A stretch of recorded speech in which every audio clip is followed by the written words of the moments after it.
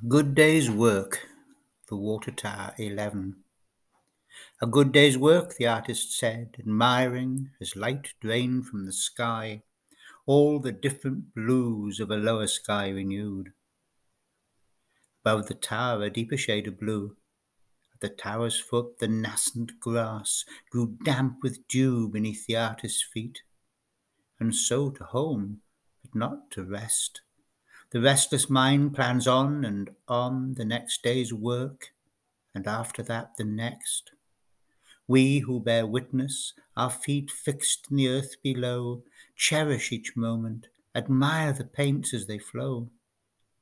Time and space trapped in fragile things, and the water tower, a watchtower now, standing guard on high, watching over, mirroring all poor creatures set on earth and born to die.